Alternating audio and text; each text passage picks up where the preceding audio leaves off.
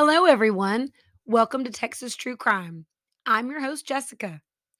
I hope you all had a good weekend. We had a great weekend. We went to a birthday party and then we got to go to a wedding and even had a chance to enjoy some of the pretty weather we've been having lately. So, this week, we're back in Houston and we're back in the 1980s. Houston in the early 80s was a tough place to be. It had earned the unsavory title of murder capital of the world, second to Detroit, Michigan, which is where our lovely fellow we're talking about today started his life of crime before he decided to come to the Lone Star State. And from time to time, he also liked to slip into Canada too. The press called him the Sunday morning slasher, but his real name is Carl, aka Coral Eugene Watts. He is considered to be the most prolific serial killer in the United States. He confessed to 12 murders, but it is suspected that he killed up to 100 women and that he started his life of crime at the early age of 15. Now, if that alone isn't frightening enough for you, just wait until you hear the details. Now, I will say this, one of the scariest things to me is that he was on both Michigan and Texas police radars, but he was smart enough not to get caught and not to leave evidence. Both police departments tracked him and watched him. So this isn't a case of some criminal falling through the cracks or police departments not communicating with each other like you see so much of the time. He was that good at not getting caught, and he was almost let out of prison to start all over again. So this week, we're going to start in Michigan. And then next week, we'll talk about his crimes in Texas. There are so many victims that I don't just want to try to run through everything because I mean, you're going to be shocked the longer I talk to you this week, the longer we go over this, because it's amazing at all the women that Coral Watts attacked or murdered, and he was able to go as long as he was, especially when police were watching him. But he didn't leave any evidence for them so they could convict him. So, let's start with Coral Watts's early life. Carl Eugene Watts was born in Killeen, Texas on November 7th, 1953. His parents were Richard and Dorothy May, and they were originally from Colwood, West Virginia. And Carl's father had been transferred to Fort Hood in Killeen. Now, supposedly, 3 days after Carl was born, his parents packed up and moved back to West Virginia. A year later, they welcomed a little girl into their family and they named her Sharon Yvonne. In 1955, Carl's father, Richard, up and left his family without any word or reason why, and they never saw Richard again. So Dorothy packed her kids up and drove to Inkster, Michigan, a town located about 15 miles west of Detroit. And she took a job as an art teacher at a high school in Detroit. The family frequently, though, would go back to visit West Virginia and spend time with Dorothy's mother, Lula Mae Young. Now, Carlin's grandparents were very close. He even adopted the thick Appalachian drawl that his grandparents and cousins spoke in. He liked the way his cousins would draw his name out. And when they said it, it sounded like Coral, not Carl. He thought Coral sounded much better. So he asked his mother to start calling him Coral instead of Carl. And so she agreed. As a child, Coral's grandmother described him as a good little boy. He liked to stay close to her and his mother. She said that even as he got older and other boys became interested in girls, her Carl did not like to go and stay out all night. He liked to stay home with her.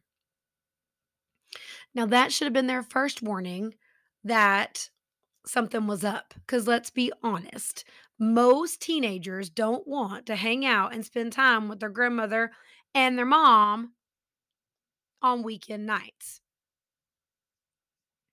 Coral Watts struggled in school, but he worked very hard and he studied a lot because it was important to him to earn good grades.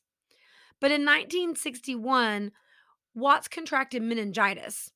And if you're not familiar with what meningitis is, it's a viral infection that causes inflammation of the membrane that surrounds the brain and the spinal cord. And for some people it's very light and they get over it very quickly. But other times it can be very serious and can lead to memory problems and other types of brain damage. So, I bet you already have figured out that Coral's case was not a light case because I don't know why, but so many serial killers, when you find out about their background, have some kind of brain injury in life. And it's always so interesting to me. Were they born that way? Or did the brain injury cause it? Or did the brain injury just make them more susceptible to what they were probably already going to end up becoming? I don't know. Just a thought. So Coral did. He suffered from a horrible, debilitating fever, and that put him at Herman Kiefer Hospital for a very long extended stay. Now, while he was there, they also discovered that not only did the poor child have meningitis, he also had polio. So, not only did he end up staying in the hospital for a very, very long time, but because he had meningitis and polio, they isolated him from all the other patients. So he was this little boy in third grade, very, very sick and completely isolated. So that alone, besides any kind of brain damage, would be very hard on anyone, let alone a little child. Now, after he got over the polio and the meningitis, Coral Watts ended up missing the. Well, let me backtrack a little bit. Coral Watts ended up missing the entire year of third grade because he was so sick. He did not go at all. And because of this, since he already struggled in school, he never really recovered academically. And on top of that, he would complain after recovering from the meningitis and the polio that he had problems remembering things and his memory was foggy. In 1962, Dorothy married a mechanics assistant from Detroit named Norman Caesar. Coral's stepfather had 6 children of his own, and then Dorothy and Norman, once they were married, had 2 children together. And then, of course, there was Coral and his sister. So the home was extremely crowded. And this meant that it was very easy to get overlooked. Watts' sister said that he was always very quiet and introverted. She said he always held everything in and didn't say much, but when he did finally get upset, it was very volatile. Now, despite being busy and crowded, by all accounts, the household was stable and Watts's parents were very supportive. Watts later tried to claim that his parents were abusive, and especially his mother was abusive, and that his stepfather was a drunk. But no, that has never been able to be corroborated by anyone else. All of Coral's brothers and sisters deny this and say that no, their household, yes, busy, crowded, but a good home. And a lot of experts think that Coral just used this as a way to try to reason out why he committed the crimes and why, and you'll see this, why he just hates women. But really, it looks like he just enjoyed it, which is real scary. So even though Watts suffered academically, he excelled in sports and he worked through his frustrations and his temper on the field. He even said that part of the reason that he liked sports was because he could be as aggressive as he liked on the field and not get into trouble. So, if that's not a telling comment right there, I don't know what is. Besides football and basketball, Watts also became a Golden Gloves boxer, but he quit boxing even though he was really good. He didn't like to get hit himself. And he even confided in his sister, I can't take a punch, which really just infuriates me because the more we talk about him and you hear how he liked to beat his victims, come on, guy. You love beating up on people, but you can't take a punch yourself. In fact, in one of his interrogations, he starts crying because it's too much for him to handle. But anyway, we'll get to all that in a little bit. So by the age of 15, Watts was only reading at a fourth grade level, but he didn't really care. He'd lost all interest in school academically, and he was really only there for the sports because on the field or on the track, he was a star. His first run in with the law happened at 7:30 a.m. on June 25th, 1969, when he was only 15. Watts had decided that he was going to start a paper route in Detroit to earn some extra spending money. And one morning, while he was out delivering papers on his regular route, he attacked 26-year-old Joan Gave, one of his regular customers. This was a lady he saw all the time. He knocked on her door, and when she opened it, he punched her square in the face. He never said a word to her. He wasn't provoked. He just punched her square in the face. And then he began to punch her repeatedly until she was able to get a breath in and scream bloody murder. This scared Watts, and so he took off and left the scene. But instead of running home or trying to hide, he just went back to his regular route and finished delivering the papers. And then he went on home. And you're going to see that's how bold he is and also impulsive. So 4 days later, police show up at Coral Watts's house and arrest the 15-year-old. He didn't show any emotion. And when they asked Watts why he attacked this lady, he calmly said, I just felt like beating someone up. And this will become a pattern for him.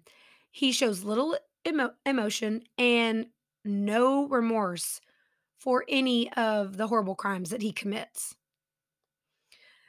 Also, the more we talk about Coral Watts, you're going to see that even though he struggles academically, he's very street smart and very savvy, and that's what makes him so hard to catch.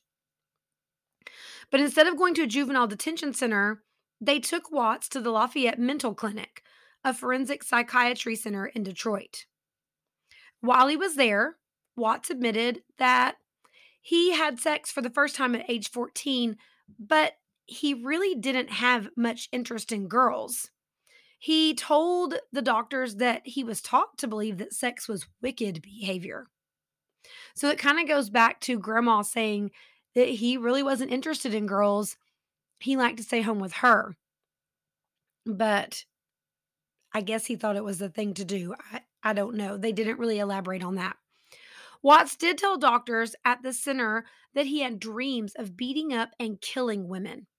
And when the doctor asked him how these dreams made him feel, he said, I feel better after I have one.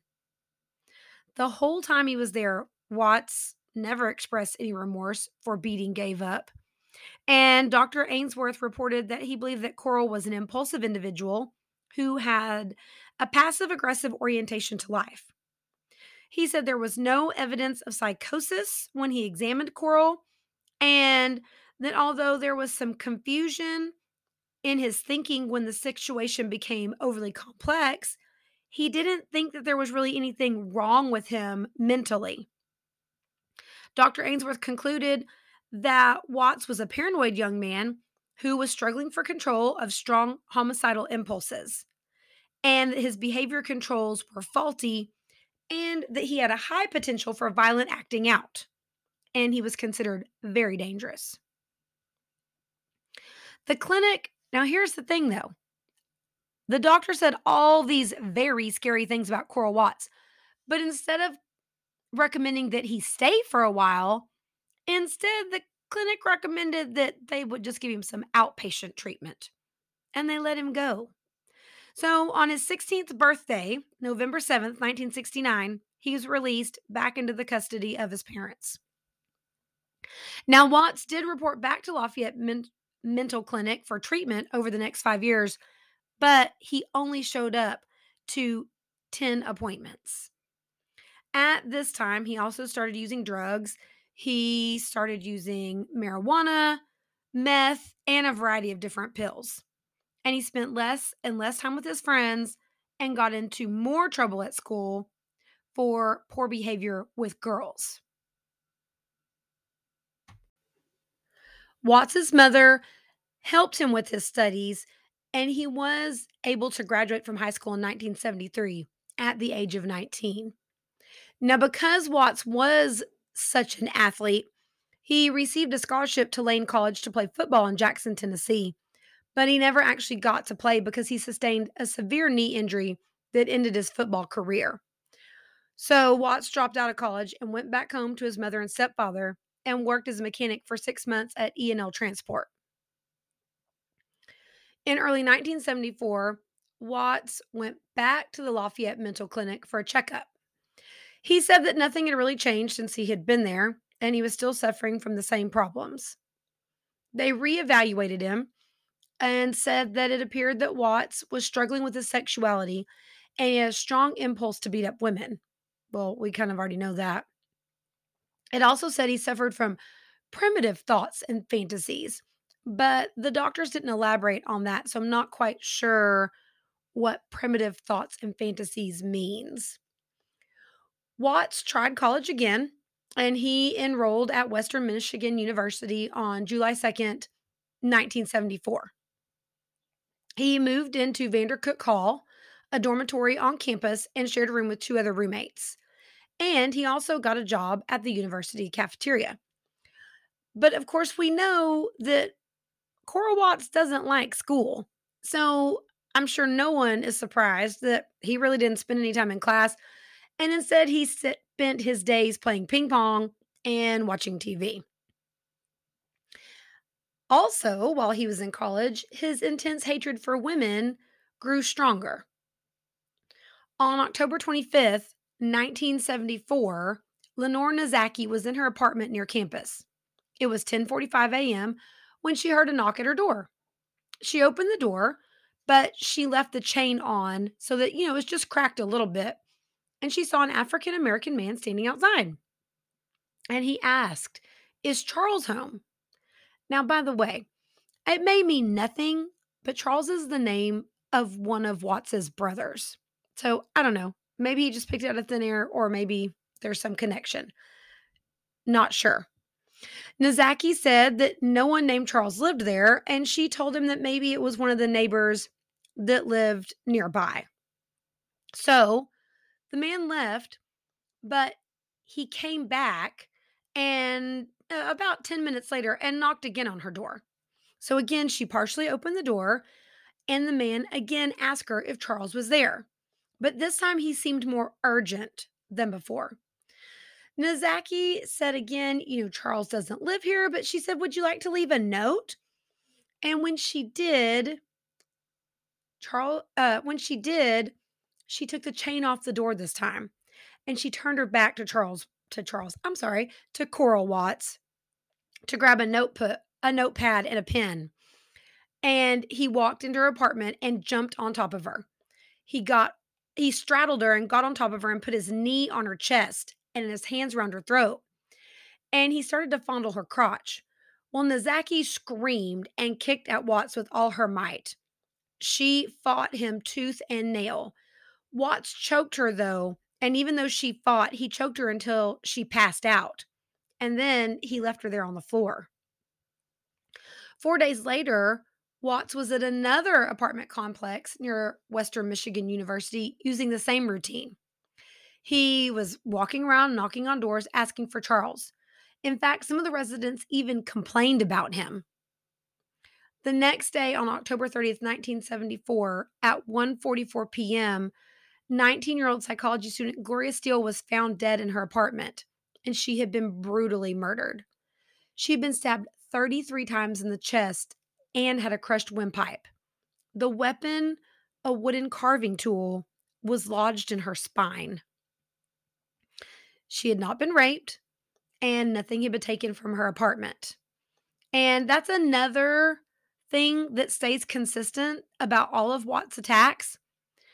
He never sexually assaults his victims and he never robs them. Now, he evolves and he changes the way he attacks sometimes, but he never sexually assaults them or robs them. It really does seem like he just has a pure hatred of women, and he enjoys inflicting great pain on them. There were no witnesses to the actual crime itself, but a neighbor passed a nice looking African American man heading up the apartment staircase. The woman said she called out to the man and asked him what he needed. And he said, "I'm looking for Charles." The woman asked, "Why are you here?" And he replied to her, "I don't know." And then he turned around and walked off. Now, the WMU police chief, John Cease, believed that Watts was Gloria Steele's murderer, but it was almost impossible for him to prove because before Gloria's family called the police, they cleaned up the crime scene. So basically, they destroyed all the evidence. Now, the family denies that they had done anything to the crime scene, but I'm sure that they walked in and were in shock and wanted to make it all go away. But like Chief Cease said, then that gave them nothing to go on.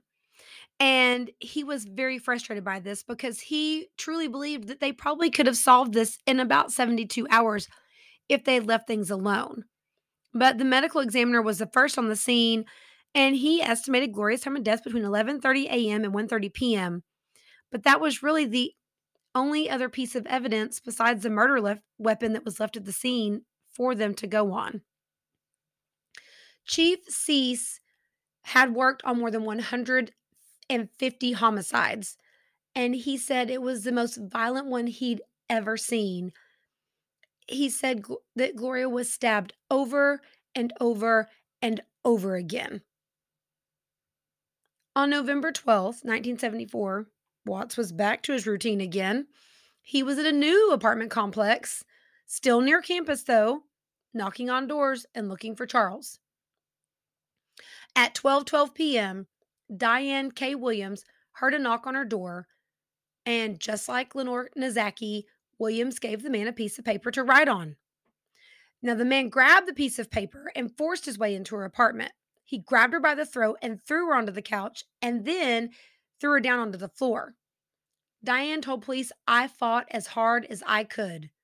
They struggled on the floor, and during the struggle, Diane's phone began to ring. So, thinking quickly, she knocked the telephone off the hook and started screaming for help as loud as she could. Her husband's secretary was on the other end of the line, and she immediately called the police.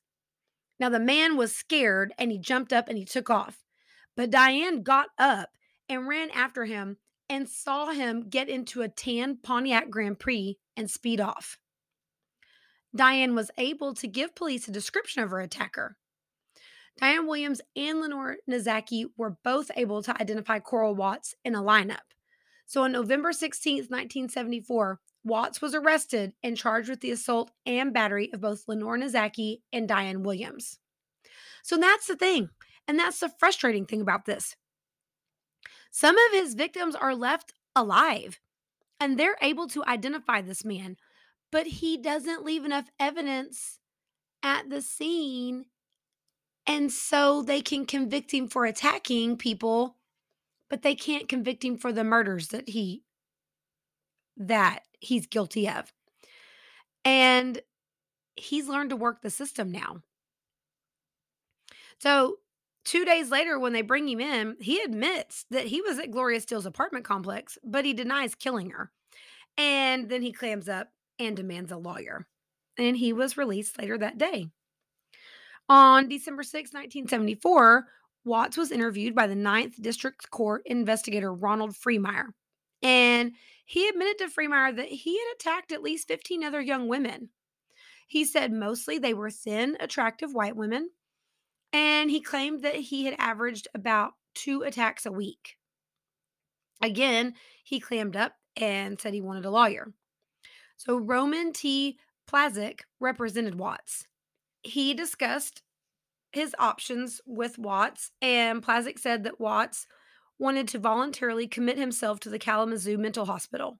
Because, like I said, Watts was learning to work the system, And he knew if he voluntarily committed himself to a mental institution, then he wouldn't have to spend time in jail. So, Watts also told authorities that he should never be allowed back out on the street. On December 12th, 1974, police obtained a warrant to search Watts's home, hoping to get some evidence that could tie him to Gloria Steele's murder. They found several carving tools, but there was nothing there to actually physically tie him to Gloria Steele's murder. So less than a week later, Watts was sentenced to 45 days in jail at the Kalamazoo Mental Hospital. Watts was learning to work the system.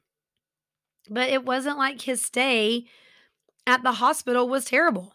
In fact, it was more like a vacation. He played pool and he played basketball, and he was examined by a slew of doctors. And one of his doctors was Dr. James Catalius. And he noted that Watts doesn't hear voices, he doesn't believe God's talking to him, and he doesn't have any other preoccupations. In fact, all his mental faculties are intact. He believed that Watts had probably killed some of his victims that he admitted to attacking. And he said that Watts suffered from antisocial personality disorder. He also said that Watts blames others for his criminal acts and doesn't take responsibility for himself. He said when Watts was asked if it bothered him that he attacked women, he said, "No, getting caught bothers me." He asked Watts, "Aren't you concerned about what you did to these women?" And he replied, "No." Yet again, even though all these doctors believe that he's going to attack again, and his lawyer and police officers talk about how violent he was released back out on the street, and he found a job sweeping up in a local church and moved back in with his mother and stepfather. Now, this time, while Watts was out, he met a woman named Dolores Howard and he got her pregnant. Watts seemed to treat Dolores well, and their daughter Nikisha was born on January 3rd, 1979. But once the little girl was born, he refused to even claim her, and he took off just like his own father had done when he was a child. Now, the reason Coral took off, it was discovered later, was that because he decided he was going to marry a different woman named Valeria Goodwill. Now, Valeria Goodwill reported that her marriage to Coral was very strange. She said he would have strange dreams, and it was obvious they were very violent because he would talk in his sleep and he would punch and he would fight other people. She said you would have to be very careful around him because if you got too close to try to wake him up, he was very likely to hit you too. And a lot of times his dreams were so physical and violent, he would end up on the floor. He also quit his job and began just staying at home and leaving trash all over the floor and melting candle wax on the dining room table and doing all these bizarre things. He also would just get up in the middle of the night and leave the house and be gone for hours. He would never tell her where he went or what he was doing, but sometimes when he came home, his clothes were torn and oftentimes might even be dirty. Now, one of those nights that he was out on one of his jaunts, he was arrested for disorderly prowling outside a woman's home in Southfield, which was only 15 miles away from his home. This arrest placed him squarely on the Detroit Police Department's radar. There had been approximately 5 attacks on young women in the Southfield area the year before. The attacker would break in and stand over the women in their beds with either his hand over their mouth or on their breasts or over their genitals. And wouldn't you know it, that Watts resembled each woman's description of her attacker. Now, things were about to get worse. He was going to ratchet up a bunch, and his attacks were going to start coming more and more frequently. On October 8th, 1979, 22-year-old Peggy Pockmara was found strangled in her front yard in Detroit. Again, she had not been sexually assaulted or robbed. On Halloween night, 44-year-old Detroit news reporter Jean Klein was killed. She had been brutally stabbed 13 times outside her home and left in her front yard. It was Halloween, and people walking by at first thought that it was a Halloween prank. She laid there for hours before someone finally discovered her and called the police. But again, she had not been sexually assaulted or robbed. But witnesses noticed a nice looking African American man walking down her street. That's the thing. He doesn't try to hide, he's just there, out in the open. He doesn't wear a disguise, he doesn't do anything. On December 1st, 1979, Helen Mae Dutcher was stabbed 12 times outside of H&M Cleaners. But this time there was a witness. Joseph Foy witnessed the murder, and he gave police a description of the man that sounded very much like Coral Watts. Two other women's bodies were discovered in late 1979. Dawn Jerome's body was found in nearby Taylor, and 32-year-old Mimi Haddad's headless body was found in Allen Park. She had parked at the park and gotten out of her car, and that is when Coral attacked her. And unfortunately, her head was never found. On March 10th, 1980, Hazel Conniff, 23, was strangled in Detroit. She was found in the driveway of her boyfriend's home, tied to a chain link fence with her belt cinched around her neck. And the same as always, she had not been raped or robbed. But his attacks are getting more frequent and more brutal. 3 weeks after that, at 4:15 a.m. on March 31st, 26-year-old Denise Dunmore's strangled body was found in a parking lot. Then 17-year-old Shirley Small's body was found April 20th at 6:54 a.m.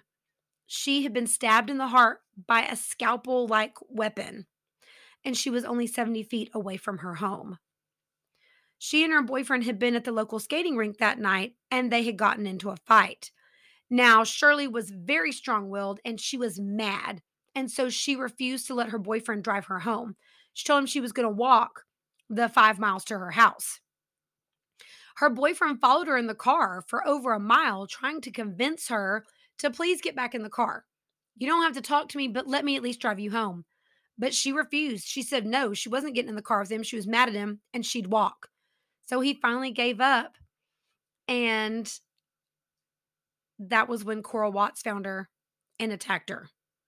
Now, by now, Coral Watts' wife was tired of his weird, crazy, strange behavior, and she filed for divorce. After the divorce, things got even more frequent. On May 31st, 1980, 27-year-old Linda Montero was found strangled outside her home in Detroit. She had just returned home from a church meeting. Watts' brown Grand Prix was reported leaving the scene. Ann Arbor, Michigan homicide detectives believed they knew who was responsible for the attacks and the murders.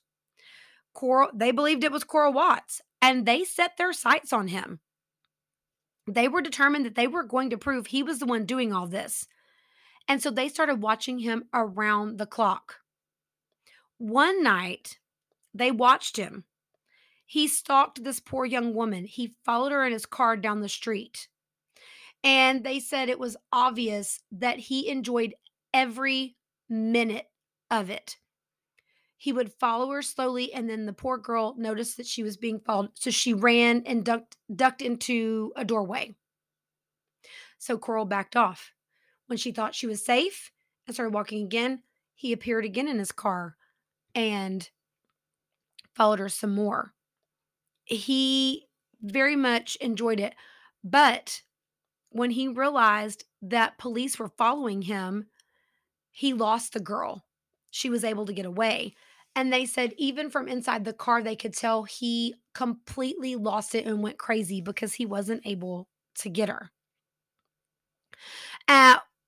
And he just gave up and went home that night. Now, the police monitored him 24 hours a day.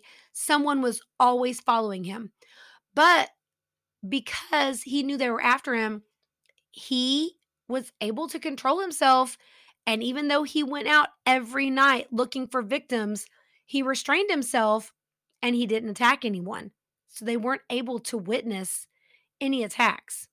At one point, they even put a tracking device on his car, but Watts found it and removed it. The police were so frustrated because they knew that this was their guy, but they had no physical evidence to arrest him. And then Watts disappeared. What police didn't know at that time was that Coral Watts was scared and he knew they were going to catch him. So, after talking to some friends, he decided that Houston, Texas was the place to be, and he left Michigan and was on the road to Texas. But Bunton wasn't giving up. So, that's where we're going to stop for this week. Like I said, there's so much. And there's so much more to come. So next week we'll discuss once Watts hits Texas and what happens. Thank you for listening today. Please remember to rate, subscribe, and leave a review. Also, tell a friend about Texas True Crime. I would love to hear from you. I'd love to hear your ideas or your thoughts. If there's a case that you're interested in that you think would be a great idea for the podcast, please send it to me. You can find me on Instagram at Texas True Crime Pod, or you can email me at texastruecrimepodcast@gmail.com. Let me know and have a great week. We'll see you next week. Bye.